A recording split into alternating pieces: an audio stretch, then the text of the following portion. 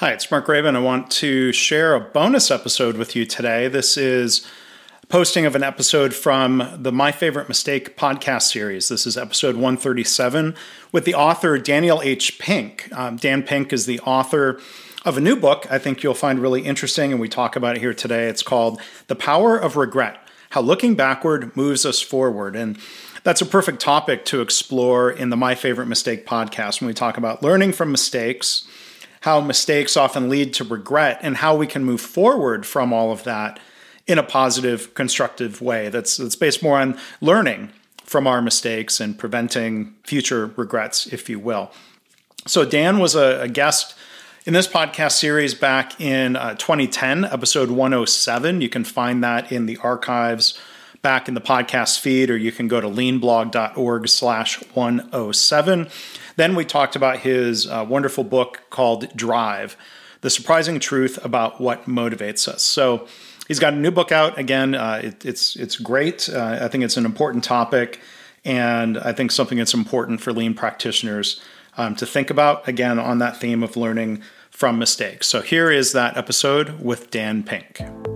Episode 137, Daniel H. Pink, author of the new book, The Power of Regret: How Looking Backward Moves Us Forward.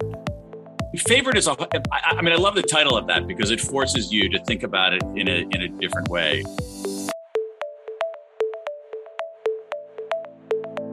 I'm Mark Graban. This is My Favorite Mistake. In this podcast, you'll hear business leaders and other really interesting people talking about their favorite mistakes. Because we all make mistakes. But what matters is learning from our mistakes instead of repeating them over and over again. So this is the place for honest reflection and conversation, personal growth, and professional success. Visit our website at myfavoritemistakepodcast.com. To learn more about Dan and how to order his new book, check out the show notes or go to markgraban.com/mistake137. And now, on with the show. And I'm really excited today to have as our guest Dan Pink. He is a New York Times bestselling author. I had a chance to interview Dan back in 2010 in a different podcast series about his book, Drive: The Surprising Truth About What Motivates Us. And he has a new book. We're going to talk about that and other things today. So before I tell you more, Dan, first off, thank you for being here today. How are you? Mark, always a pleasure. Well, I'm really thrilled, and congratulations in advance with the book. The title is, I believe this is the 7th book. The most recent that was released on February 1st is The Power of Regret: How Looking Backward Moves Us Forward. That seems like a perfect topic to explore on the podcast. Now, you made a face. Did I get the number wrong? Is it 7 books? No, you're totally right. No, you're totally right. You're totally right. I just know that you're going to ask me about my favorite mistake, and I'm cringing in advance. Well, it's maybe an easier question than what's your favorite book, or that's a version of what's your favorite child. We won't go into that. Right, exactly. Dan has many books, and they've won. He's going to be embarrassed by this, but they've won multiple awards. Have been translated into, get this, 42 languages, and have sold millions of copies around the world. So you can learn more about his work and those other books at danpink.com. And Dan's had a really varied career. You were a speechwriter for Al Gore when he was vice president, correct? Yes, long time ago. Yeah. So Dan's done a lot of interesting things in his career, including that. So with that, Dan, what would you say, looking back at your career, has been your favorite mistake? Well, yeah, favorite is, I love the title of that because it forces you to think about it in a different way. And as I thought about this, Mark, I think that my favorite mistake, because I think I've learned something, I think I learned a lot from it, obviously, is that career mistake is that I never, ever sought or cultivated or found or a mentor. I've gone through, I'm in my 50s now, and I've never really had anybody in my life who was a mentor. And I realized that was a mistake. And I realized the mistake I realized that at least the cause of that is not some cold and callous world out there, but that I didn't know how important that was. And B, I actually think that a reason that I didn't know how important it was is that I was too arrogant to realize that I needed it. And so the advice that I give to my kids is different because of that. And the way that I treat people who are coming up in the writing world has changed because of that. So, at what point did you realize then that this was a mistake? This is one of those things where, was there a certain epiphany? Was it sort of a gradual recognition of the value of mentoring and how it would have helped? Yeah, you know what? I don't really have epiphanies. I think these things occur. I think these things occur slowly. I think what I realized was that at certain points in my life, people had figured out various things, like how do you get a job? How do you get a job? Or how do you get a job working in politics? Or how do you get articles published if you have something to say? Or how do you go and find, if you want to write a book, like how do you go do that? And I realized that I didn't have and when I looked at other people, I first assumed that they somehow had figured it out themselves, when in fact, what they were doing, they had a GPS, the GPS was another person who was helping them. The GPS was someone who was saying, hey, here's what the road looks like. There's a sharp turn over there. Watch out for that pitfall over there. And I was just like, hey, let's get in the car and go. And it ended up being really foolish. And again, I think what's important here, with mistakes, is that it's our fault. That is, I'm not saying, oh, I'm so disappointed that this didn't happen to me. It really was. It's like, wow, I should have known that. And also I should have been more humble about what I didn't know and done a better job of seeking help and counsel and guidance. Well, when you talk about that being your decision, I mean, it's interesting. A lot of companies will propose, hey, you're a young employee. Do you want to have a mentor? Colleges, we're both graduates of Northwestern University. Northwestern Indeed. Has an alumni mentoring program. So, I mean, I don't know if we can put all that responsibility on your shoulders. At some point, it seems like somebody should introduce the idea of mentoring to younger people. And then if that's rejected, I guess that's a different dynamic. Yeah, I think so. I mean, and I really think that if I had, I truly wasn't offered it. And here's the thing: I'm not, I'm a straight white man born in America. It's not as if the people who were in positions to quote unquote mentor me didn't look like me. That I was somehow excluded from that circle. And so I think that's part of it. I also think, and again, I'm not sure this is accurate, but I think my guess is that it's accurate, is that if I had been offered it, I might have rejected it.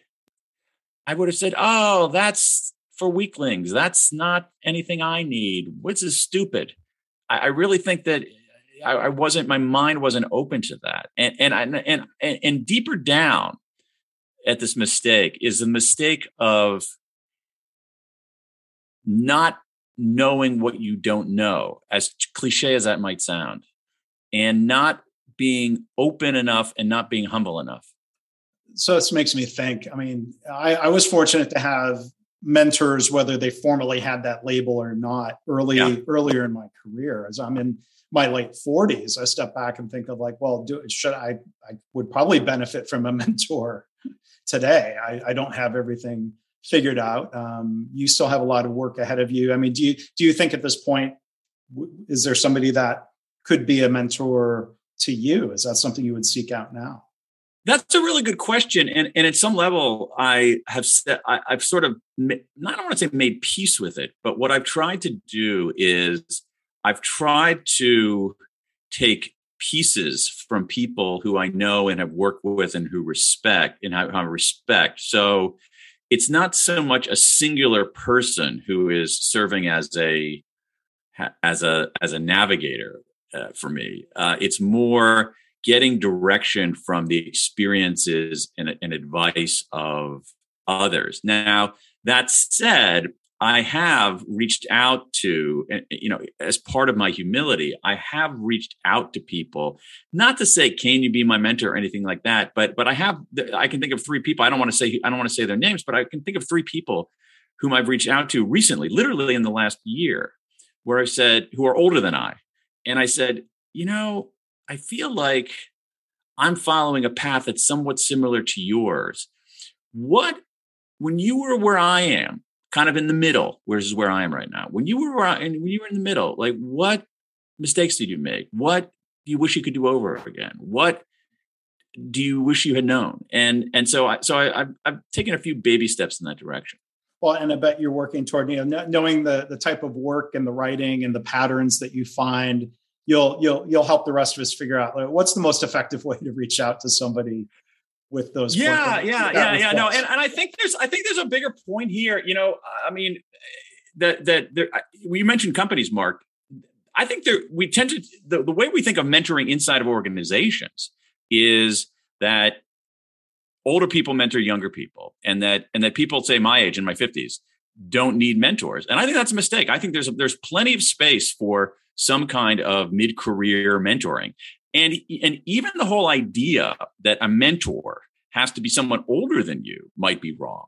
That is, I can see a situation where someone who's 30 could mentor me in something that she knows. Now, it's kind of ridiculous, So, but that said, I'm like where I am in my life, where I'm like, I'm a professional.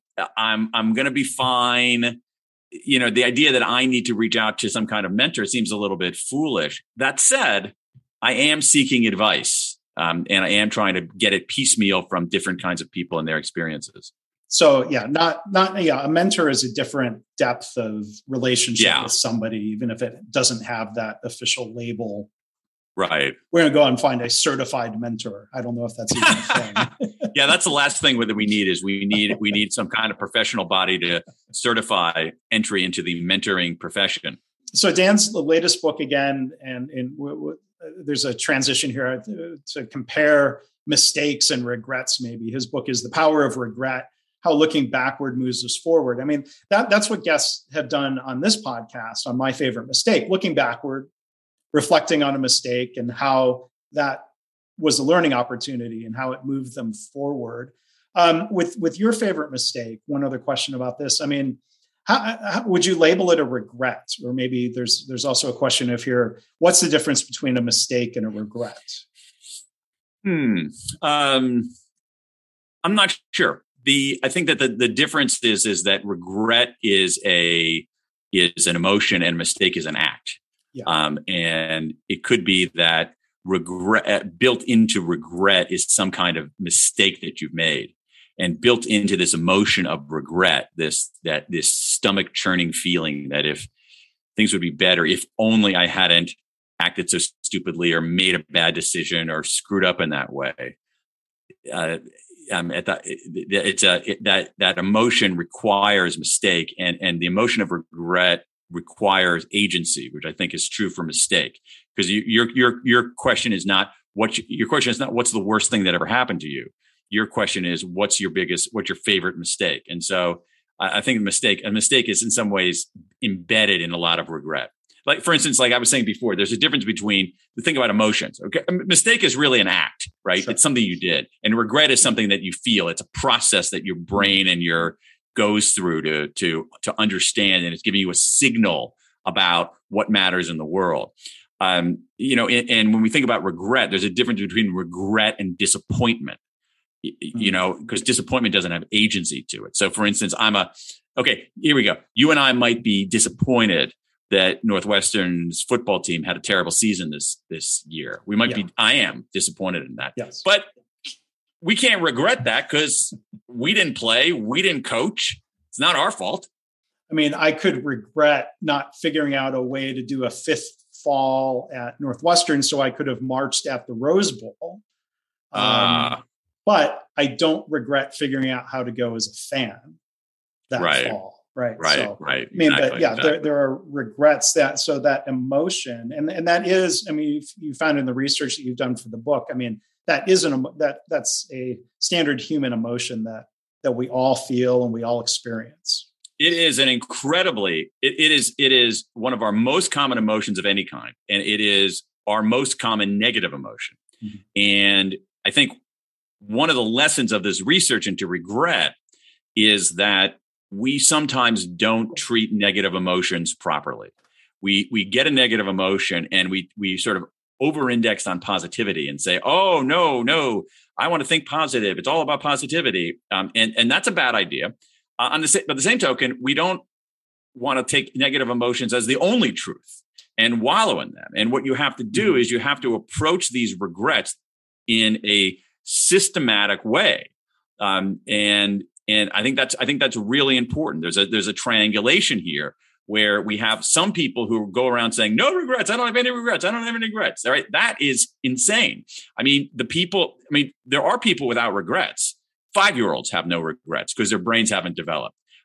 People with certain kinds of brain damage have no regrets because their brains are literally injured.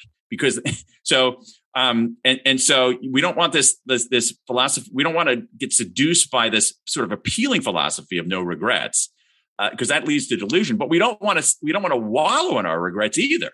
We want to use them as signals to get better.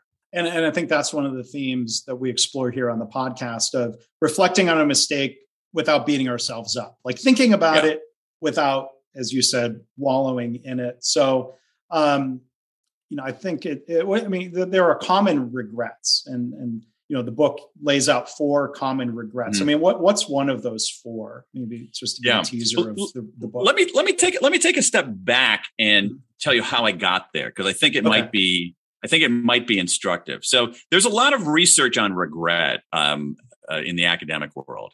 Very, very good stuff and very, very interesting. And when they've asked the question, what do people regret?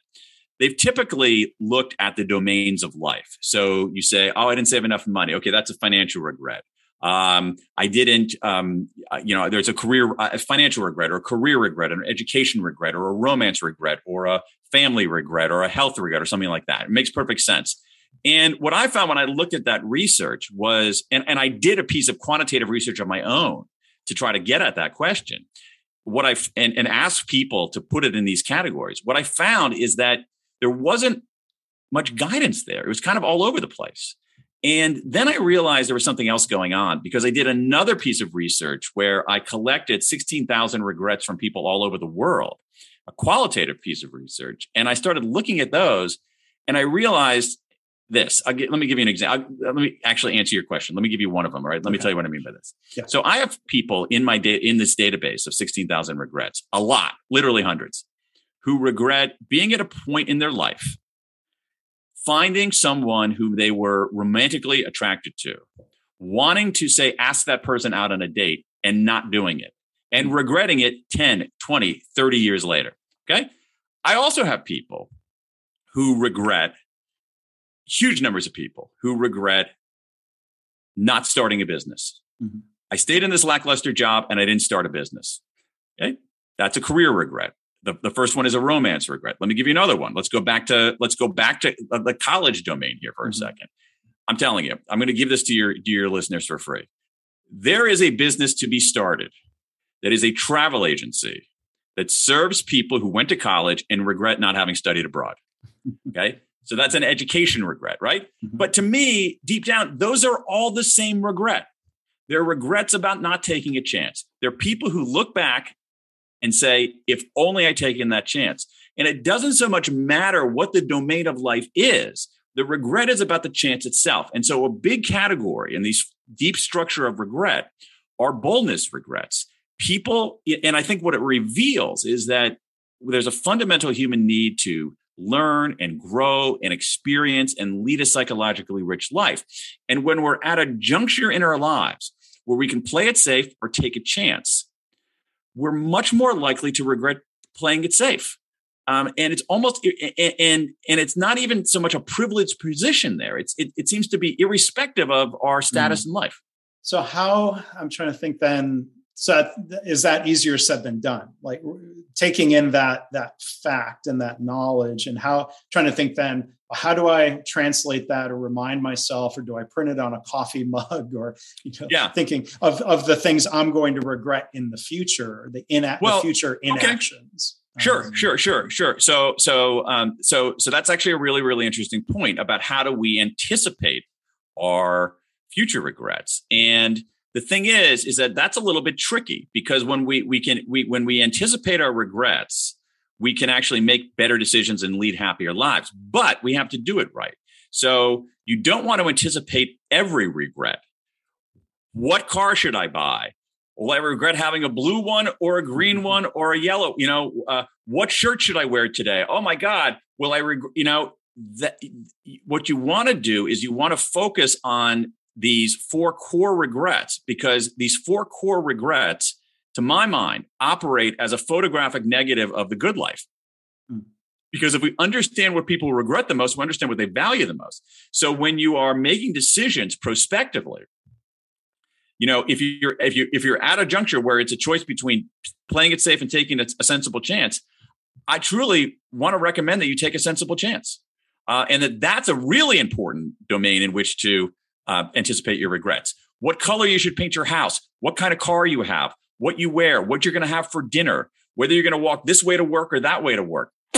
Those kind, and we have, and the other part of this, and this research, Mark, but we make huge numbers of decisions in a day, huge, and there's a lot of research on what's called satisficing and maximizing. Mm-hmm. Do we want to maximize every decision? And the answer is no, we don't.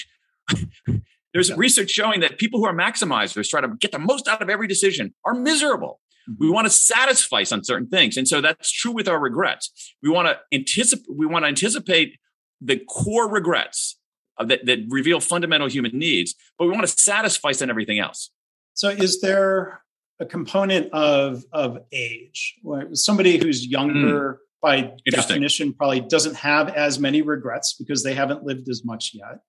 There's I'm going to sound old in saying this, of like the young people and their talk of FOMO, fear of missing out, is a regret. Is there something you found in the research generationally or based on age, certain generations that have more fear of missing out or more potential regrets? I don't know. It's a great question. Because in crunching the numbers and the quantitative part of the research, I found rather little difference by demographics. Mm-hmm. The one area, though, where I found some difference is age. Mm-hmm. And what it showed was that at age 20, we tend to have about the same number of action and inaction regrets. Action regret, I regret something I did. Inaction regret, I regret something I didn't do. But as we age, those inaction regrets pile up. They pile up. And the reason for that is that in some ways, action regrets can be more intense. So something like, I regret, I've heard so many stories. I have so many people who regret bullying kids in school. Mm-hmm. And I also have heard of many stories of people who bully kids in schools 10 years later, 20 years later, felt terrible about that and found the person they bullied and apologized to try to undo that. So certain kinds of action regrets we can undo. The same thing with certain kinds of action regrets is that we can actually we can do what I call at leasting them. That is, we can find the silver lining. And again, looking at this incredible trove of regrets, I have, again, so many regrets where people say it's almost all women. Truly, almost all women have this regret. I'm not all women have this regret, but the people who have this regret are all women. Yeah. I so regret marrying that idiot, but at least I have these 2 great kids. So they look for the silver lining in that. For inaction regrets, they're less intense. You can't undo them. You can't at least them. And so they linger, they stick, they gnaw. So that sounds like, there have been times where someone will ask me for an example of what's your favorite mistake? And I don't know, one, not to sound flippant, I mean it. Like I took one job coming out of grad school where that wasn't the right job for me long term, but at least I met my wife working there. So there was a silver lining. Right. Yes. But that's okay. But that's okay. So it's not really a regret. Yeah, exactly. I would say that was a mistake in taking that job, but I certainly don't regret it because of the at least and the positive. Right. Right. So what you've done is you've taken that. So it's an action regret. I did this, but I'm going to sort of take the sting out of it because I got this great at least out of it. And so, but with inaction regrets, they linger. That's the thing. And so inaction, and so what you see both in my research and in the academic research is that inaction regrets outnumber action regrets. But there is an age difference there. So you talk about things where people try to fix an action regret. Inaction regrets, I mean, I can see where that sticks with you, where I can think of, without going into details, something I think about fairly often, where I was at a party, maybe just before the pandemic, and somebody made a comment that I thought was just really inappropriate, not toward me, but toward a group of people. And I froze. Like, I was just so dumbfounded to hear what was, it was a homophobic comment, like blatantly so. And it was from an older person. And that doesn't make it okay. But I froze. And I regret not being quick enough on my feet to know what or how to say to address that. So I think in thinking about that regret, I'd like to think I'm better prepared for, if that happens again in the future. I don't know. Is there anything from your research about dealing with an inaction regret like that? Because I feel bad for not standing up. Okay. It's such a, okay. First off, Mark, you are not alone. There are so many regrets out there of people who say, I wish I had spoken up. I wish I had said something. I could go into, forgive me for being so like literal about this like database of regrets, but literally I can go into this database and search for the phrase spoken up, and we'll have bing, bing, bing, bing, bing, bing, bing. So many of those, which I think is something about, it's partly about, it's partly a boldness regret. Sometimes it's a moral regret too. We can talk about those in a second here too. So, but I think the real question is, what do you do with that? Okay. What do you do with that? And there's some very good research on this question. So one thing that is very clear is that talking about the regret, disclosing the regret is very helpful. Okay. There's a lot of research showing that and there are all kinds of interesting reasons for that. So one of them is that it lifts the burden. But one way it lifts the burden is that it takes something that is a little bit amorphous in our heads and converts it into words.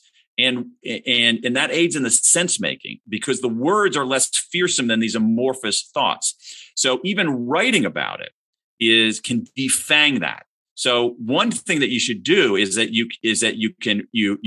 actually to reveal it, to reveal it and disclose it. Now, one reason that we're loath to disclose sometimes, we're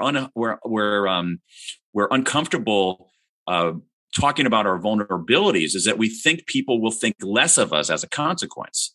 And what the evidence shows is that is wrong. People think more of us. They admire our candor. They empathize with us. They admire our courage. And so even like your regret there that you just disclosed, Mark, my hunch is that most listeners are not going to say, "Oh, you're such a wimp. What's wrong with you?" You're going to say, "God, you know what? I empathize with that. I admire, like, you thought that." And okay, so disclosure is one thing. Another aspect of it is something called self-compassion, which sounds a little touchy-feely, but you can take a regret like that and you can say, what I did that, but that's okay. I'm awesome. I'm the greatest. Okay. You can boost your self-esteem, or you can say, I'm the worst person in the world. Okay. You can be self-critical. What self-compassion, and this is the work of Kristin Neff at Texas, what self-compassion says is that, okay, here's what you have to say. Would you beat up a friend for doing that? No. Would you, do you think you're the only person who has this kind of regret? No. Do you think that all kinds of people have in the world, in the history of the world, have, wish they had spoken up? Of course they have. So what you do is you normalize it and neutralize it. Okay. You disclose it. And then finally what you do, which is really interesting, is you want to extract a lesson from it. And one way to extract a lesson from it is what's called self-distancing. So self-distancing is rooted in the idea that we're much better at solving other people's problems than our own. And so what we want to do is get some distance from that regret. So things you can do is like, if you confronted this, what would you tell your best friend to do with this regret? If you had younger people in your life, kids or mentees or something like that, what lesson would it yield for them? And so this process where you actually you don't boost your self-esteem and you don't rip yourself apart. You disclose it to make sense of it. And then you distance yourself from it to extract a lesson. That's how you deal with it. And that process is extremely healthy. That's how we make sense of our regrets. And that's how we use them to move forward. Yeah. I think talking about it, and then, I think, people have come on this podcast and for one, being prompted to think about a favorite mistake, prompts them to tell that story. And we hope there's some comfort or healing that comes with that. But, I've got a coffee mug I've been sipping on with podcast logo here. And a friend of mine, Karen Ross, who was a guest on the show, kind of helped me develop some mantras that are printed on the backside of the mug. And it sounds like this idea of self-compassion or self-care and those questions you were asking. So it says here on the coffee mug, and I use these as reminders for myself: be kind to yourself. Nobody's perfect. We all make mistakes. The important thing is continuing to learn from our mistakes. There's a little bit of, there's a lot of self-compassion in those statements that Karen helped me put on that mug. Yeah. Absolutely. And the thing is, it's like, and this is something that I learned myself. Now, so if you look at the research on self-esteem, we need some self-esteem. There's no question about it, but it's oversold. All right. There's all kinds of evidence that it leads to people not trying very hard. It can lead to foster sort of in-groups and out-groups. It can lead to kind of insidious forms of social comparison, et cetera, et cetera. Self-criticism seems logical, right? There's very little evidence. There's actually no evidence that it's effective. It's just kind of, it's sort of virtue signaling to yourself. The better approach is to treat yourself. This sounds a little Stuart Smalley, Jack Handey, but it's what the science tells us is to treat yourself the way you treat a friend. And we wouldn't tell a friend, the way we talk to ourselves, you idiot, what do you do? We don't say that. Well, we would treat them with some compassion. And then when we do that to ourselves, it allows us to disclose, which normalizes the regret and neutralizes it. And then we can take a step back and try to derive a lesson from it. And, and again, this is a process that should be normalized. It's something that we should just do as a routine part of of healthy living. And what's happened though, is that we tend to banish the regrets, to try to ignore them, or we don't know what to do. So they become debilitating. So I think being open about mistakes or regrets is really helpful. You talk about, you shared earlier about how revealing those or expressing those generally makes you more liked than disliked. I think that's definitely true in workplaces. I think there's dynamics where, when senior leaders in an organization admit mistakes and that cascades downhill of creating a culture where people can speak up about mistakes so the company or the health system gets better. I don't know if this is too dangerous a territory to wade into, but I think of one group of people. I think of politicians. Like there are clearly, without naming names, there are politicians who should have regrets or probably do have regrets about actions or inactions. I wonder if there's any research if politicians who express regrets, is that political suicide or is that harmful to their standing? I don't know whether there's any research on that. What my instinct would be, I don't know. Politics is different because it's such a hothouse environment. But my instinct would be that in a more normal, saner environment, back when I was working in politics, that sort of thing would be actually welcome. That it would be humanizing. That it would be authentic. That people would voters would respond to that. In this kind of environment, I'm not sure, because if you were to admit some kind of regret, it would be turned into a meme and put on social media and on cable television, and then you'd be doxxed, and it's just a mess. But that says more about the current political climate than it does about the values of disclosing regrets, offering some compassion to yourself, and then distancing yourself from them to extract a lesson. It's funny, you would think back to those like 25, 30 years ago, that those were